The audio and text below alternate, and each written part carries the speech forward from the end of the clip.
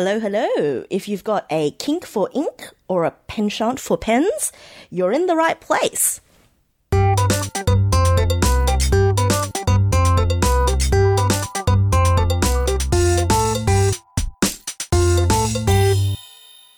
Welcome, welcome, scribes and scribblers. You're here with the nib section, recorded live. Maybe not live. God, I'm terrible at this. Bring back Chuck. Let's have a hashtag. Bring back Chuck. Bring back Chuck. Bring back Chuck and get Sharon off the mic. I'm here again with the inquisitive quill, the pencyclopedia himself, Leo Fock. Hello, hello. I'm Sharon. You know me as I used up all of the really good puns last episode, and Chuck didn't write copy for me. And this is why we need to hashtag bring back Chuck. Good Lord, what a train wreck. In my defense. Can I give you a nickname? Sure, knock yourself out. Decimator.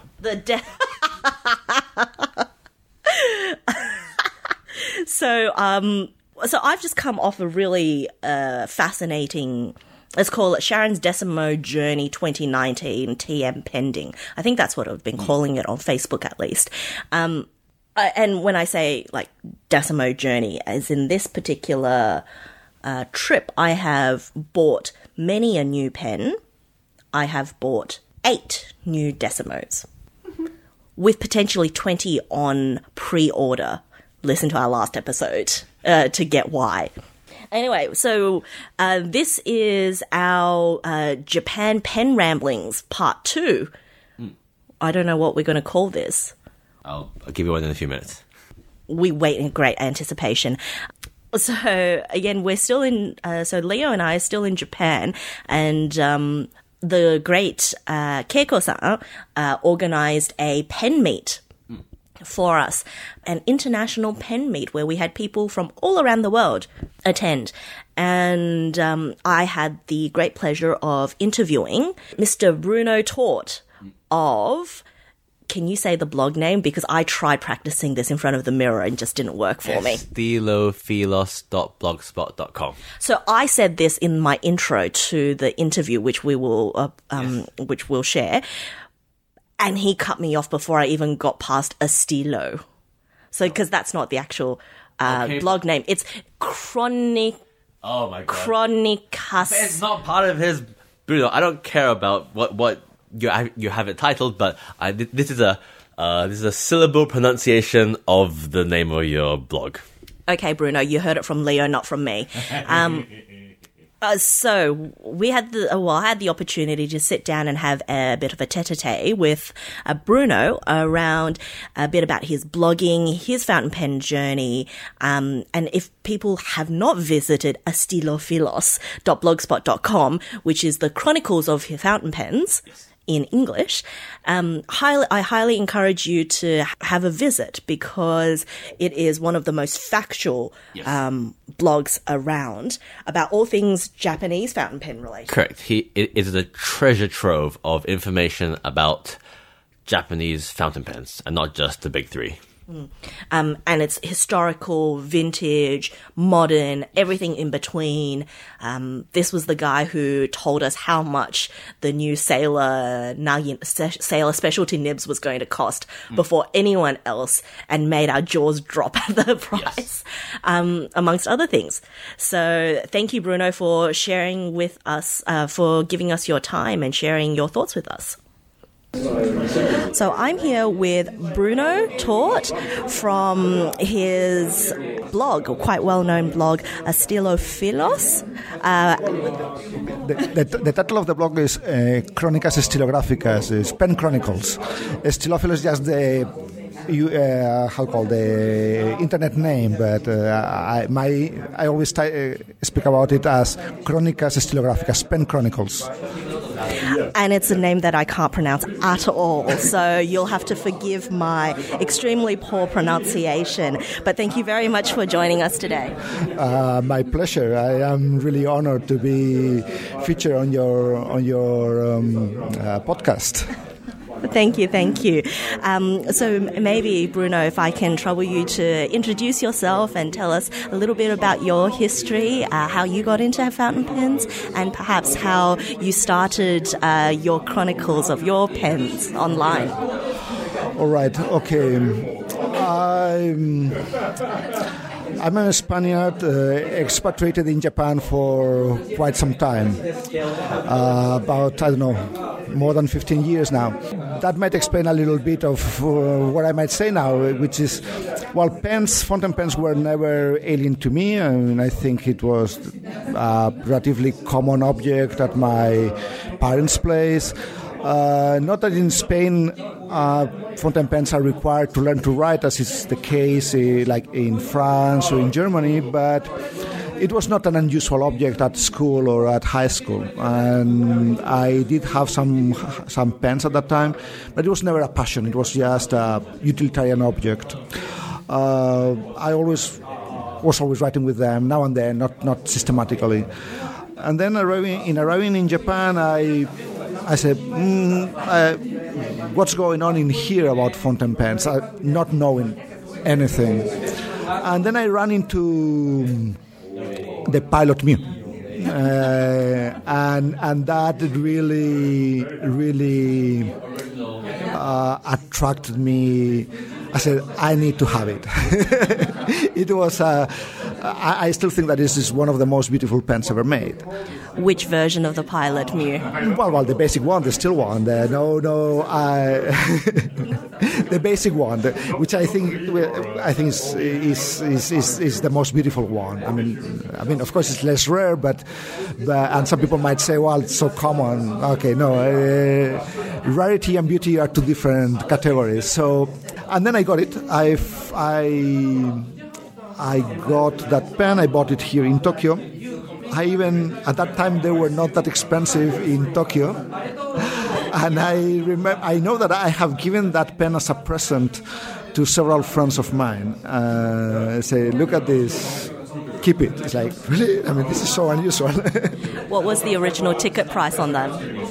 The first one, I bought it for 6,000 yen, which I don't know in Australian dollars, but it's like 50 euro.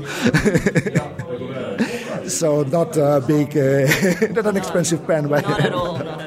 And it was new old stock. It had never been used, never been inked. Then at that time, no, that was, I don't know how long ago that was. Okay, years later, I spent about a bit less of a year, of one whole year in Spain working. And together with a friend, we spoke about writing a blog. And that's when I started. I started after I returned to Japan. In the very beginning, my blog was not very well focused. But little by little, I understood that the information on Japanese pens was very scarce even in Japanese, but much more in English or in Spanish. I always say that I am fond of Japanese pens by mere proximity. It would be a bit silly and expensive to be fond of German pens being in Japan, because there's a premium. I mean, this the Siberian tax, like as the pen flies over Siberia, the price tag increases about 30%, 40%. Being from Australia, we have an Australia and Siberia tax, so we're very familiar with that. So it's not always easy to find information in Japan, but certainly it's a lot easier that if you are in Spain or in the States looking for information on what pen is what. And that's basically the genesis of why I started writing the blog. I mean, first of all, it was it was an excuse to use the pens. I always make the first draft with a fountain pen. And at the end, the last picture of my blog, of my entry, is always the pen with which I wrote that text. So it was an excuse to use the pens. And that's it. I mean, then you create the connections, you join some groups, and you keep on asking questions, you keep on reading, and here I am. That's fantastic. So for those who haven't actually visited Bruno's blog, one of the most famous articles that you have on there is the Tokyo pen shops, which ones to hit, the pen shop guide. And that is probably the first place that a lot of people who visit Tokyo just for pens will visit, because it has one of the most comprehensive lists of where to go for pens in Tokyo, including some of the not so well-known places. Because aside from your blog, I think there is one other very old website that you can visit, written by Ross Stutler, but that was dated 2004, I think. Very, very old. Half of his stuff is all closed down now. But yes, so what gave you the idea to compile that type of list? In a sense, I wanted to update that list of Ross Stutler. I think I did it for myself, but I wanted to update it. This is a difficult list to keep updated, I must say. And in fact, I think I have to make some amendments now. But it was basically to have a clear idea where I should go in search of what. Now, the sad conclusion is that after all those, I mean, I don't know how many shops there are in this list, but out of all of them, I think I visit half a dozen. Because what you do not find in there is very difficult that you find anywhere else. And so with a lot of your pens, what are you leaning towards these days, and what are you seeing personally? Lately, okay, I think that changes with time. There are two things, or there are several things. First of all, is that at some point you realize that you do not have to have one collection, but several collections, right? So in this, then what am I collecting purposely? Capless, but I feel quite happy with what I have. I mean, there might be one or two that if the opportunity presents, I would buy. Then integrated nibs like Pilot Mu and related similar objects, similar pens. I still need to buy the Parker T1 from 1971, but well, I mean, I'm not in a rush. Okay, music nibs. And my latest interests are, and this is the least pen thing, is urushi. Not makie, but urushi coated pens. There are many. Actually, in Japan, there are many. And of course, but I lean towards a bit old pens, not particularly those being on production nowadays. So I'm not that interested on Nakaya. Not that I don't like, but not that interested. But I really look for Ban A pens, Sakai Suke pens, or some old Pilot pens with urushi, or any other brand, or I don't know, some obscure brand with no name that has some urushi. So this is more of what I'm interested on. I had my time, a time in which I was really passionate about pocket pens. I do think that is one of the most interesting Japanese ideas in fountain pens. Pilot Mu is just one example, but not the most popular. And then I have a big collection of of pocket pens, because here in Tokyo it's really very, very easy to find them in flea markets for, I don't know, a couple of dollars in whatever the unit you want, whatever the nationality of the dollar. For a couple of dollars you can find some sailor pen, a bit rusty or a bit dirty, but you go get home, you put it in water, and 2 days afterwards it's working nicely. So I had the pleasure, and I'll upload a couple of photos online so some other people can gawk over these pens, but I've had the pleasure of touching the most beautiful Raden finished urushi pens of Bruno's. And since we were just on the subject of urushi and music nibs, one of them had an absolute crazy 4-tined music nib. Would you be able to tell us maybe a little bit about that particular nib? Because that's just amazing. Well, the first time I encountered this nib was about a year ago in the hands of a Chinese collector. This Chinese collector had bought some old bodies by Banei, by Sakai Suke. And there are a number of bodies out there by this manufacturer that never went into to be sold. They were not sold, and they had some nib implemented on them, Henkel nib, but that doesn't belong to that pen. Then she took these pens to Kubo Kohei, Nibmeister Kubo Kohei, an old Nibmeister in Tokyo, and she asked him to put some interesting nib on those pens. And the interesting nib was this 4-tine music nib that is quite crazy. So I had a chance to see those, to have those pens in my hands, and I took some pictures. That is all published on my blog.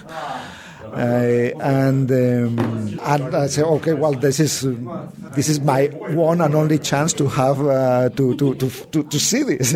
Well, now just by coincidence, I got in touch with Kubo Kohei by some friend, and I have this pen, this 4-tine nib on a pen of mine, but it's just alone. So this nib is not mine. I'm just using it for a while.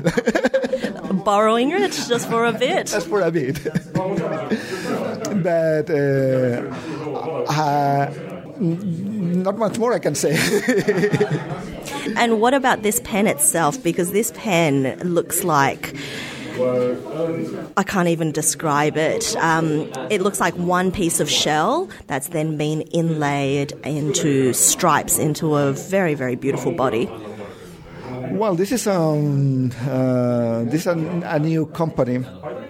Okay, the story is as follows. There is this guy in Tokyo whose hobby, among others, but whose hobby is to make Raden pens. So to decorate pens with Raden. He has been doing this for about 10 or 15 years, and he was doing his work, his decoration, mostly on German pens, Mont Blanc and Pelican, and he was selling them here and there in Tokyo in the local pen scene.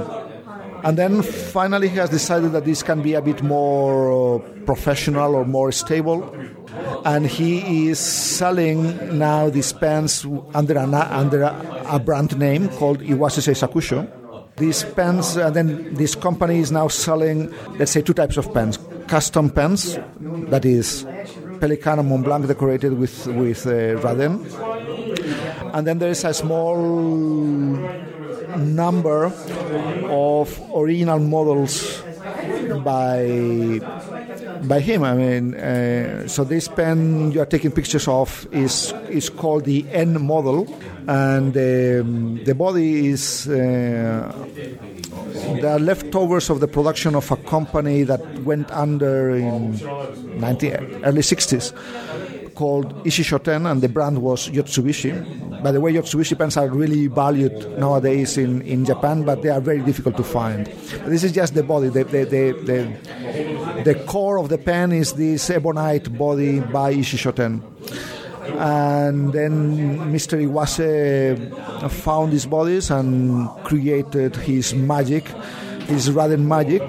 And then he asked Kubo Kohei to make the nibs for these pens. So it's a Ishishoten body with Iwase Raden and Kubo Kohei nib. So I have one of those, and I could, Mr. Iwase offered me the chance of trying the music nib of Kubo Kohei that fits in the same section. So for a while I will be using it. And what a nib it is. It absolutely gushes, and I'm not personally... it's probably well known to the listeners that I am not a fan of square edge pens, music nibs and the like. It just doesn't suit me. But this is a beautiful nib. It's so smooth. It lays down ink like you would not believe. And the four tines, they in certain angles in pictures they don't actually look aligned, but as soon as it hits the paper, it's just magic. Well, okay. I want to be critical of Kubo Kohei in this case. Because I think that the nibs that I saw, the first three music nibs that I saw by him on those pens of this Chinese collector were a lot better made. And they are a lot more regular. That the iridium on each of the tines is a lot more regular than on this particular unit. Do I forgive him? Absolutely. I'm sure that this is not easy to make. His means of production are very old-fashioned. He's cutting them, holding the nib with his hands. So I'm sure it is not easy. What do I have to take also into account? This man is 88 years old. And I think... I wish I was at 88 half the fit as he is now, but I find it very difficult. Kubo Kohei's production is very old-fashioned. It's very artisanal. So reproducibility is not the big point of his. Now, making a standard one slit, two-tine nib might be very easy for him, and he can do it like that, while sleeping. But a music nib of these characteristics is certainly not the case. So in this regard, the pen writes beautifully. I agree, but the manufacture is not the best.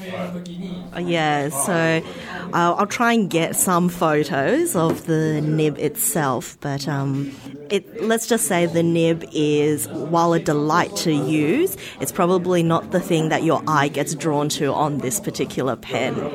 And so are these pens currently available to the public or just by request only? I know you mentioned there were some which were the end model that you've got here and others which are all custom jobs. And I'm going to see if I can grab Mr. Iwase in a sec as well. I might ask him that question. But do you happen to know? These pens are for sale. I mean, Mr. Iwase is selling them. Now the main mechanism is an Instagram account. The Instagram, I think, is Iwase Sakusho. That is the name. Through that, you need to contact him on email, and then he will send you the information that you might want.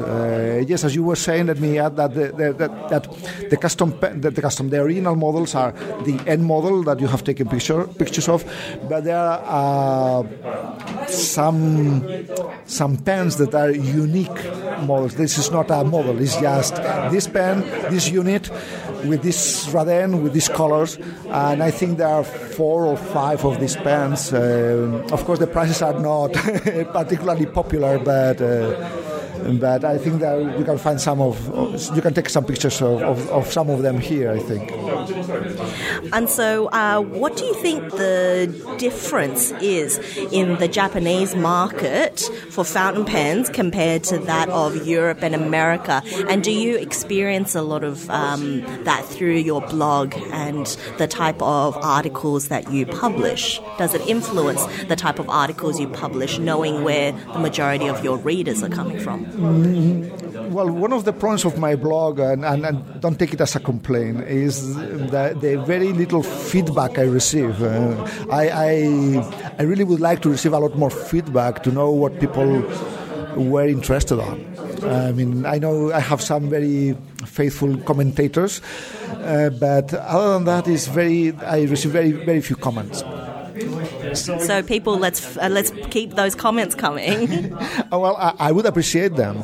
A friend of mine told me that I don't give much room for comments because I'm very factual. I tend to be, okay, this is the way it was, and to the best of my knowledge, and I'm quick to correct my own words if I find that they are not correct. But it's true that it might be true. It's been so factual. Then what can I say?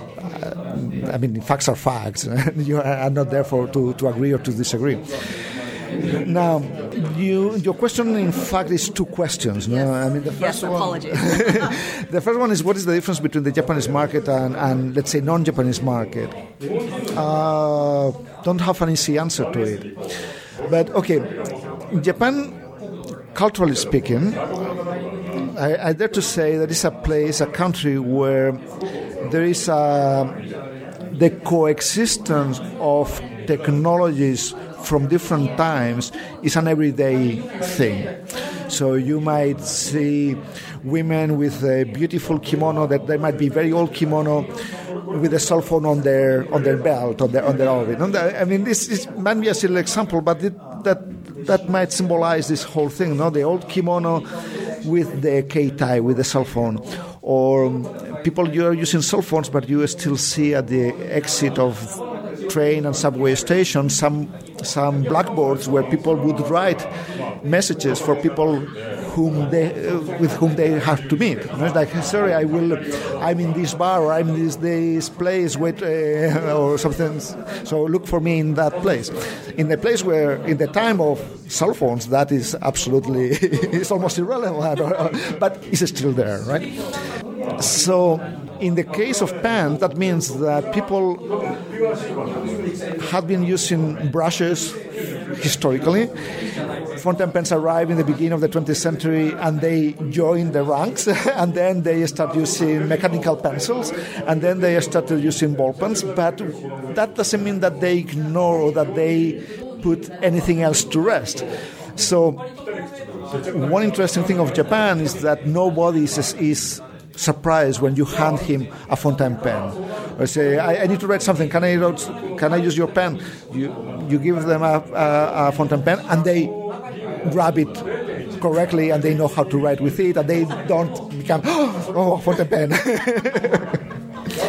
Now, in the industry, I think that Japanese pens, at least let's say 10 years ago, had the quality of the pens were superior to almost anything else anywhere else. Okay, so it was very difficult to find a pen that didn't write well straight from the box whenever you bought it. So a Pilot, a Platinum, the three big ones, no? Sailor, Platinum, and Pilot. Straight from the box. It was very, very rare that it didn't write. And they mastered the art of polishing fine nibs. Fine nib is always more difficult to write smoothly, and I think that they have mastered that. They are unbelievably good in that regard. Another element, I would say, is the extreme care that they take with nibs. I think they immediately, the big three really are very open to speak about their nibs. They say, okay, Pilot has 15 different points in the size 10. Like, nobody can compete with that. Sorry, nobody is competing with that nowadays. Platinum is a bit less. I mean, it's less. It's 7 or 8 nib points in the 3776 series. Sailor had the most interesting nibs in the market, and now, well, they're still there, although they have increased the price. So in that regard, in any case, that is a world in itself within Japan, and there are no companies outside Japan competing for that. Most likely the opposite. Pelican has reduced the number of their nib points. You can get a bespoke nib on some Mont Blanc, but it's not exactly the same as going to the shop and give me a music nib. It's like, here you have. No need to worry. Here you have it. No? That makes the Japanese market very, very attractive. Very, very attractive. So do you think that a lot of the focus has been directed more towards perfecting the nibs in the Japanese market rather than doing, say, what the Italians are doing, which is focusing also on innovating new and weird and wonderful designs, such as what you see coming out of Pineda, Visconti, Montegrappa? Yeah, I think I agree with that. I think that might be the case. In fact, for many years, people overseas said that Japanese pens were very good, but they were very boring. Yes, a lot of black pens, a lot of silver pens, and a lot of gold pens. And a lot of cartridge converters. And it took them a while to implement self-filling pens, self-filling mechanisms. And in fact, Platinum has not done it. Platinum is still, Platinum has been very consistent with that. They say goodbye ink bottle in 1956 or 57, and since then, while there was 1.5 exceptions to it, they have not made any self-filling pen. But that's a different story. A different story in the sense that, okay, yes, the Japanese pens might be boring in that regard, but they're very exciting in the nib. I think they're still very exciting in the nibs. And so if you think about 2019, and this will be your X number of years in collecting pens, what are you excited for in 2019? Okay, that means that I should be paying attention to modern pens. And no, it doesn't have to be modern pens, but what are you excited for in terms of your where your collecting or your accumulation may take you in 2019? Well, I think that this time is, let's say, there is some routine on it. The excitement comes from finding some unusual nib and some unusual pen.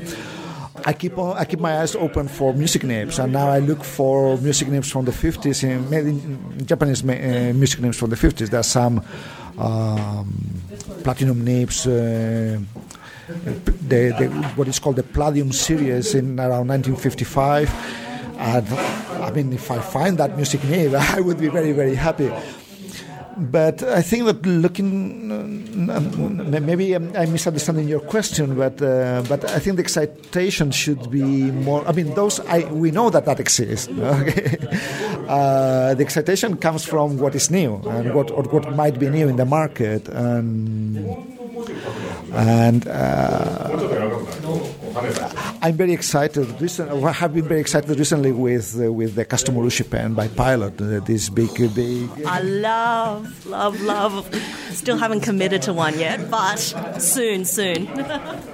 Okay, this is the right time to buy it. I look forward for small pen operations in Japan to take off, to really take off. I think that Masahiro is making very interesting pens. Masahiro. And I wish him all the luck in taking off, in really making a reliable production that would allow him also to reduce the prices. I wish Eboya and Stiloart Karuisawa kept their business active and making more interesting pens. I like Eboya pens a lot, but they are at the end cartridge converter. Beautiful ebonite, very beautifully cut ebonite, but cartridge converter. And I wish they move forward. Stiloart Karuisawa made some interesting customizations. If he could move beyond that, that would be very, very, very interesting. That is what I find it interesting nowadays. Outside Japan, do you collect outside of Japanese pens? Well, not really. But I have my eyes open for almost pens. Oh, you should talk to my friend Costa. Well, I usually go to the. Okay, what is the problem of this? Okay, I live in Japan, but I try to go to Spain at least once a year, and I try to match it with the Madrid Pen Show. So to buy European pens, this is not the place, but Spain is the place. Madrid Pen Show is now the biggest pen show in Europe. And that makes it very, very interesting place to be. And it's a 3-day event.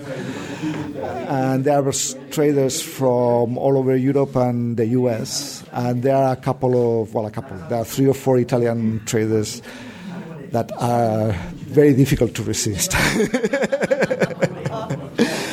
Yeah, that's my only non-Japanese craving that I have now. I had some Spanish craving at some point. There are a couple of Spanish pens. In the history of pens, there are a couple of Spanish brands that are worth to look at. But it's a very limited world, very, very limited, so not... Thank you very much, Bruno. 2 last things. Firstly, what are you writing with? What are you currently writing with? I'm currently writing with this pen that you have. It's a prototype of Iwase that, in this operation that he was making pens and selling them in a very regular basis. He created this pen with a silver ring. You can take a picture of if you want. And it's a very nice Raden, not very flashy. And, it's just a nice pen that writes quite nicely. And this is my most used pen this week. Okay. And do you have any recommendations? Doesn't have to be pen related. Anything at all would you like to recommend? But recommending what? Anything. Open slate. Recommend? We usually have a recommendation section for listeners who tune in just to get recommendations outside of pens. Because we have lives outside of pens, apparently. My recommendation? No, oh my God, that's very difficult. This is the hardest question yet. The hardest question, because it's like, what I like is not necessarily what you might like. So, what I like is probably not what most people like. Yeah. Well, I'm very fond of cooking and of eating, so I indulge in some good meals now and then. So a recommendation for you is to explore the food culture in Japan and in Tokyo in particular. There are many. Eating in Tokyo is not expensive. I mean, it can be as expensive as you want, but it doesn't need to be, and the food is excellent. So my recommendation is, yes, go eat some good. Even if you want French food or Italian food or Spanish food, there are very nice places in Tokyo where you can indulge. Alrighty. Thank you very much, Bruno. Thank you so much for your time today and for sharing with us so much of your thoughts and your beautiful pens. My pleasure. As I said, I am honored by being featured on your podcast. Thank you. Alrighty. So Japan obviously has quite a varied history when it comes to fountain pens. And I've definitely learnt a lot this time round. But you, Leo, you've already had quite a bit of experience and are a bit of a, as we mentioned, a bit of a walking pencyclopedia. Small one, yes, thank you. Yes. So tell us a bit more about vintage Japanese pens. So vintage Japanese pens, the first fountain pens in Japan were from like the West. So you have a lot of Onoto and Swan that came over to Japan. But eventually, like Japanese companies started to make their own. There were a lot of them. Many of them have not survived the decades, but a few major ones include San Esu, which is the SSS brand. You might have like the really old ones like Oliver's and like a lot of unusual names. Romeo? Romeo. Oh, Romeo. Some of the early bookstores, stationery stores also did their own, such as Maruzen, the department store like Takashimaya, Mitsukoshi. They all sort of dabbled a bit in fountain pen production as well, and that's been going on for like over a century. So you have if you were to ever delve into like Japanese fountain pens, even though it's shorter than the West, there's still a lot to hunt down, explore. And so one of the things I've definitely seen this time round is the emphasis that's placed on Japanese vintage craftsmen or the specific craftsmen who make Japanese pens. And it's not just one particular company, it's actually a particular person by name. So there's one person who does the body, there's one person who does the nib, there's one person who does the finishing, and it's not, this is a pilot pen, this is a pilot pen with the body made by X, the nib made by Y. Pilot group pen. Yes, absolutely. And there's so much emphasis placed on the individuals.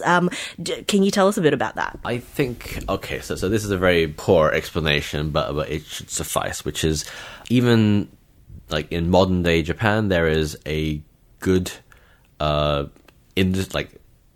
lot of businesses which are what might be constituted as small businesses. We're talking about maybe 5 to 13 people or even less.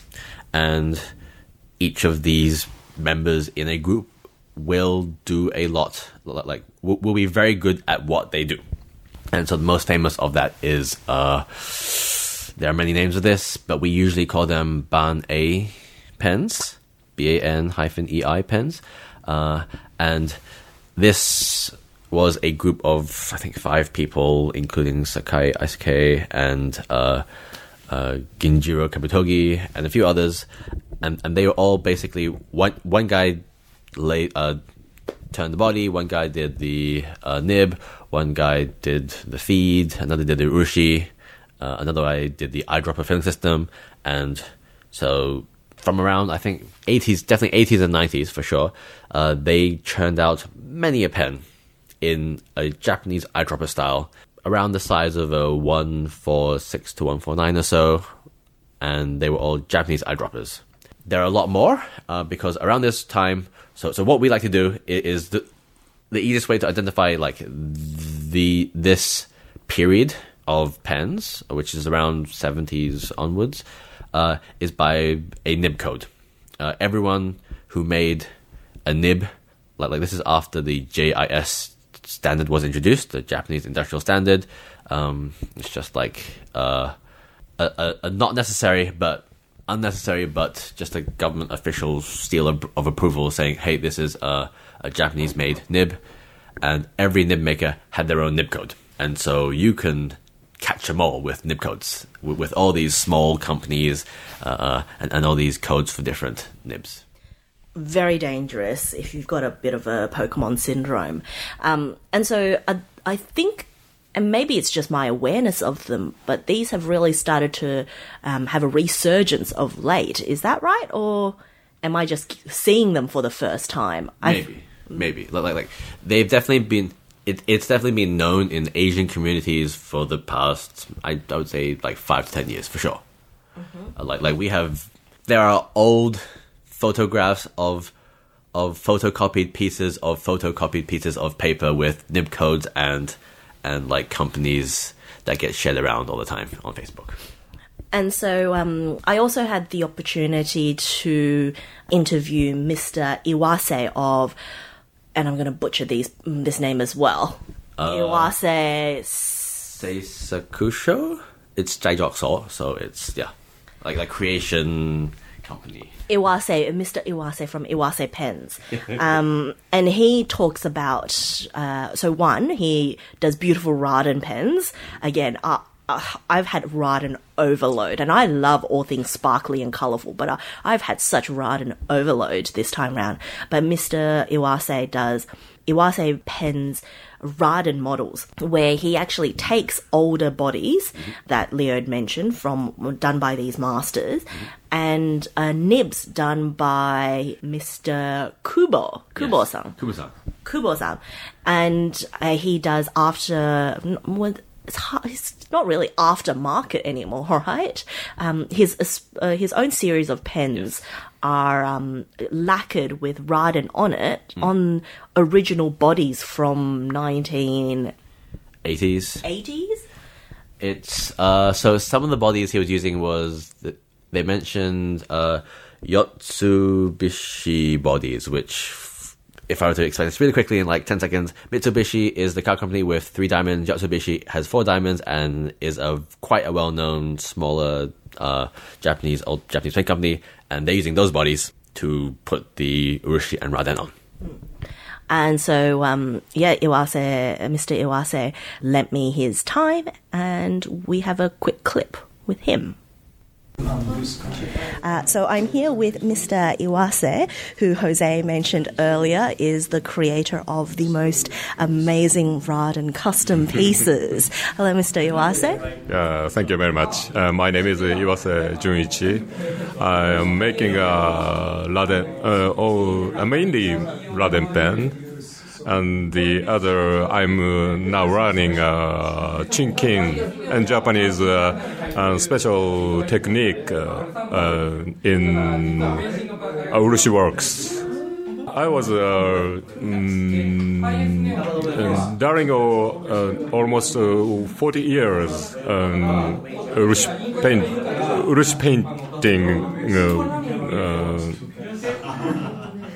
Okay. It's okay. Yeah. And then maybe I was maybe 40 years. Maybe I was 40 years. I saw some pelican, maybe 105 or the total shell M800. 100 and maybe brownish one. I saw them. It's the stripe made by plastic, and then I think about it, and then the stripe is better than plastic, and shell is a very good material for the pen, I think.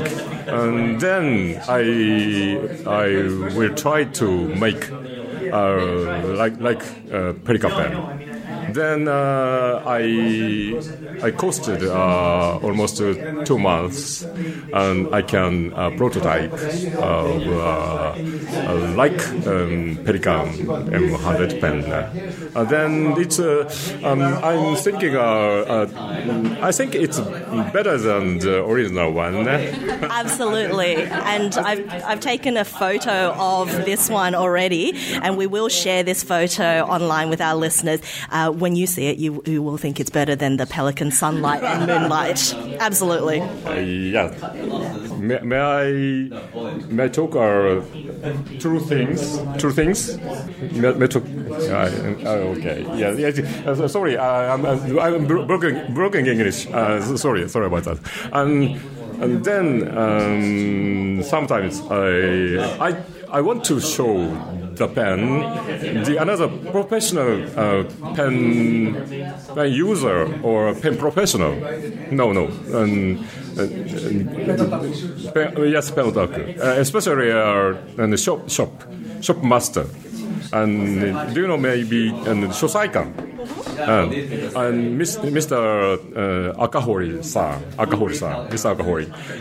When I did appointed him to, I want to show that kind of new Raden pen. He's very interested about that. And then I promised to appointment. I did appointment to him. I showed this pen to him. He's very surprised that this is really Pelican. I should show to the Pelican company. No, it's absolutely not. I said, but sometimes he brings my pen to the Pelican Japan. And then Pelican Japan did not make this like this pen.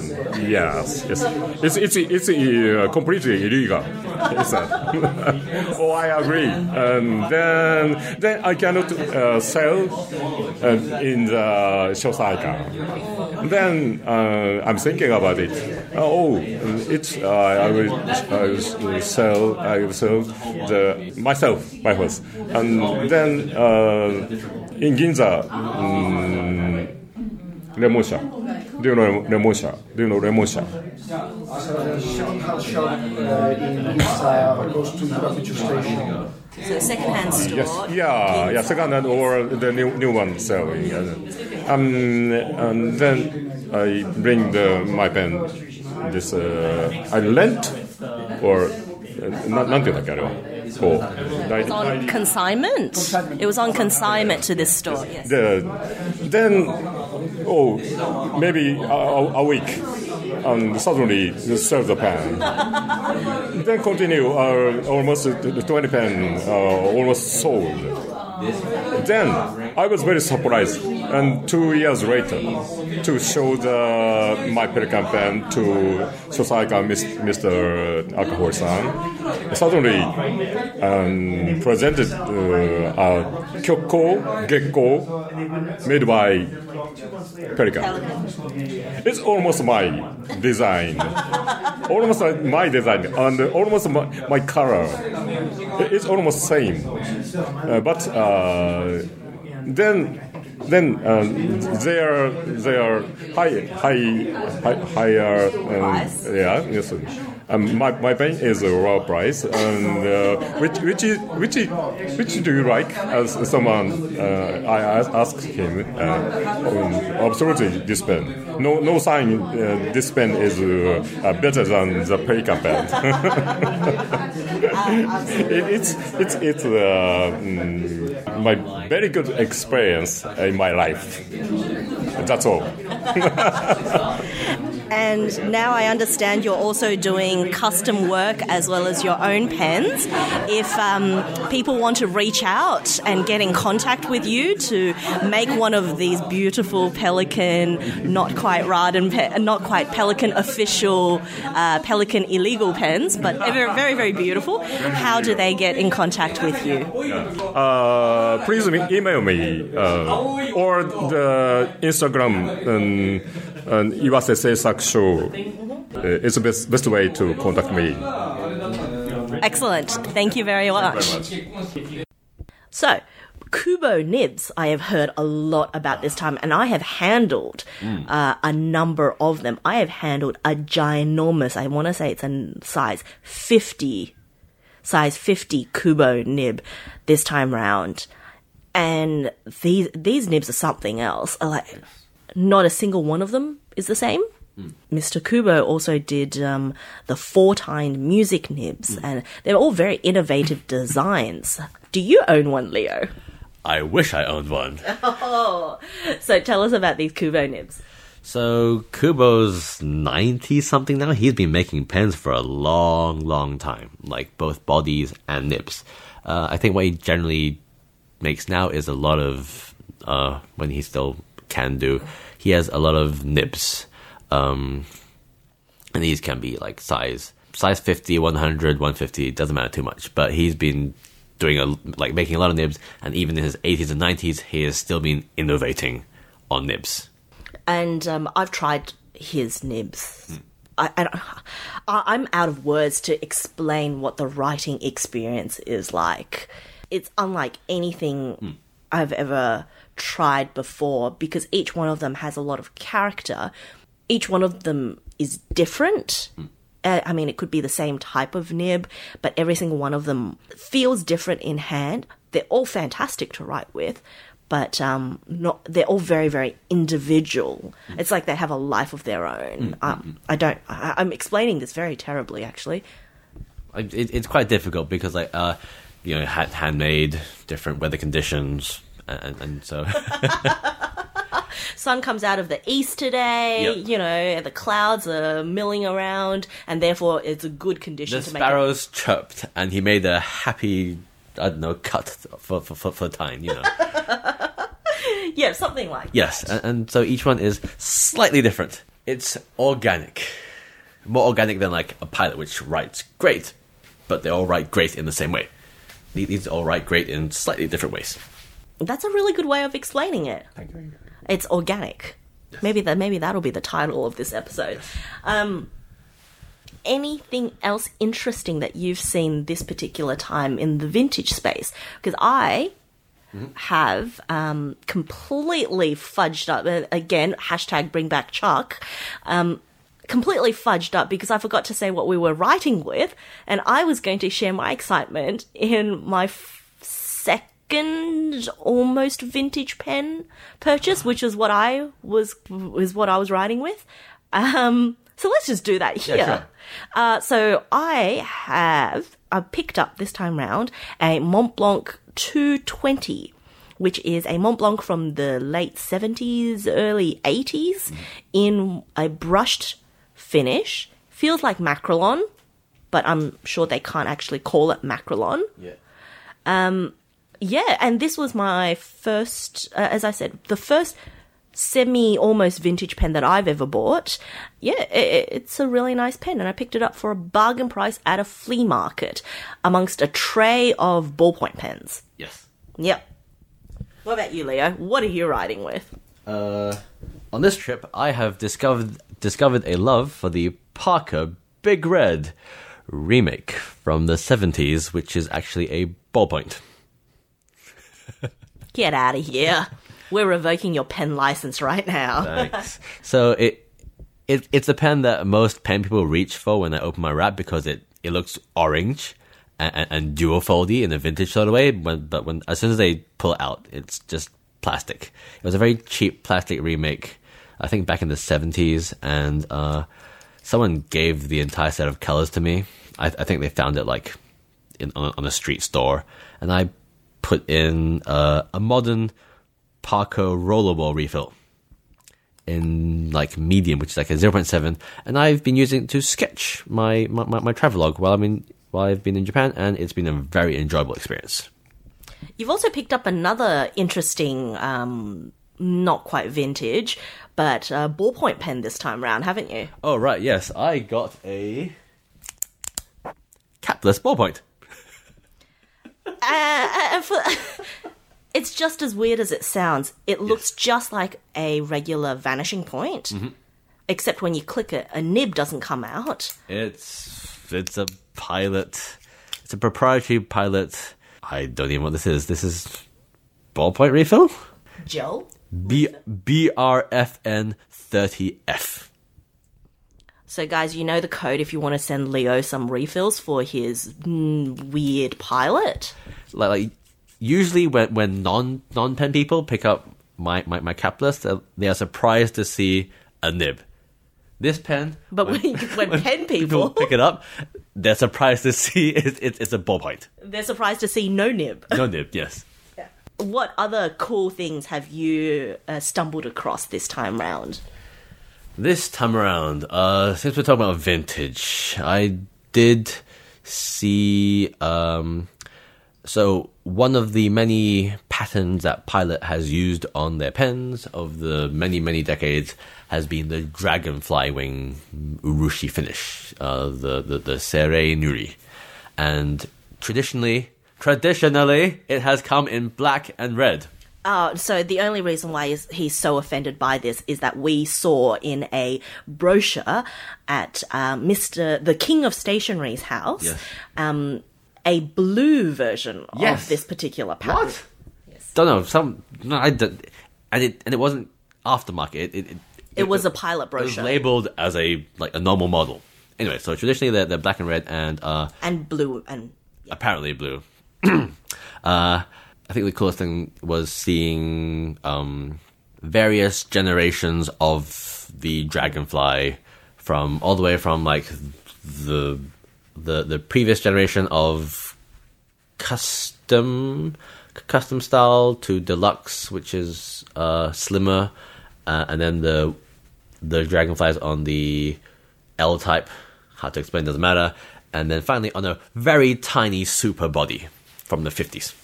The tiniest drag, like tiny. it's a tiny metal pilot with the old pilot clip, and an even tinier nib, but it has a dragonfly pattern. And so all of these dragonfly patterns, are they're a maquillé finish, or how is it done? I don't know what the word for it is, but it's basically when you have the gold pattern on a liquid surface, and then you put the pen underneath and draw the pen up to apply the surface wing pattern onto the body.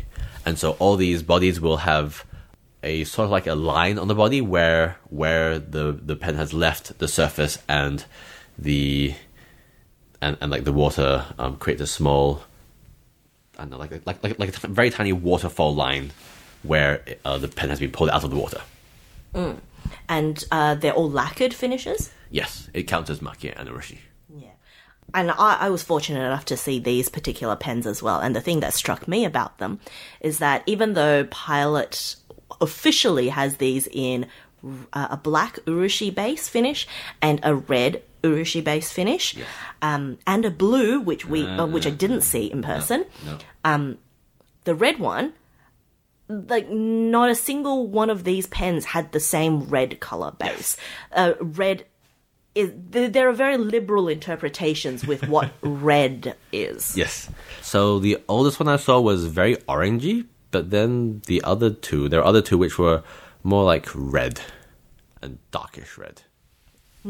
That would just come from, different lacquer being mixed, or how? Yeah, maybe different lacquer mixes. Maybe it's been exposed to oxidation or UV over time, and some of it has degraded lighter? I don't know. We need to buy a few Nakayas and put them in a time machine just to see what happens to like red lacquer over time. I have a Kuro Tamanuri that is about 10 years old now, and it's lighter. Okay. Yeah. I'll take the explanation. Yeah.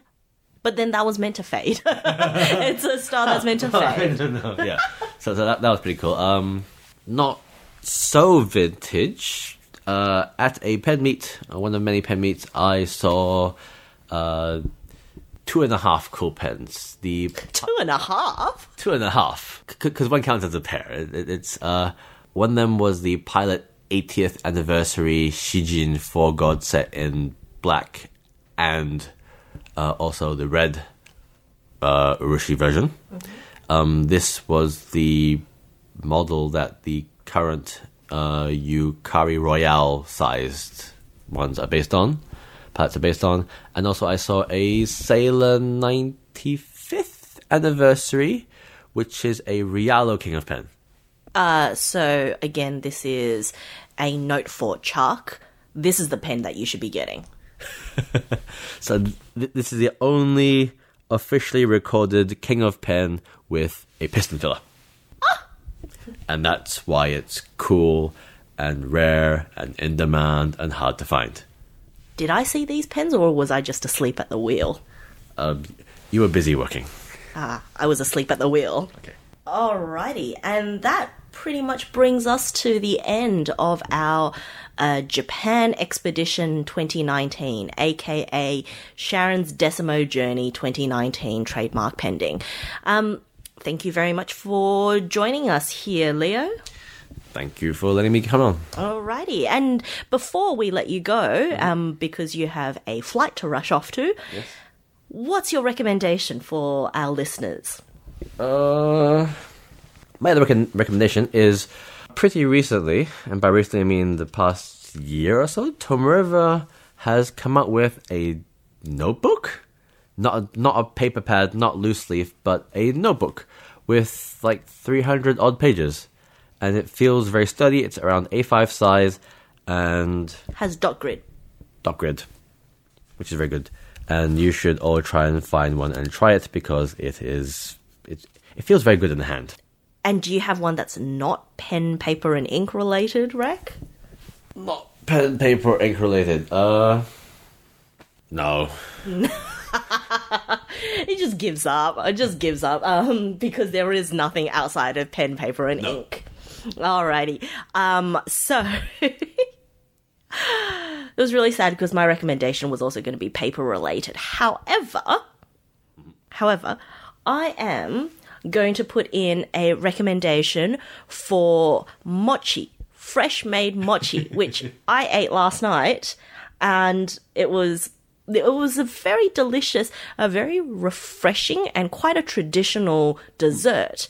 I think you can actually get mochi overseas. So it's sticky rice flour, glutinous rice flour, and this one had red bean paste inside, and I think they were mung beans on the outside.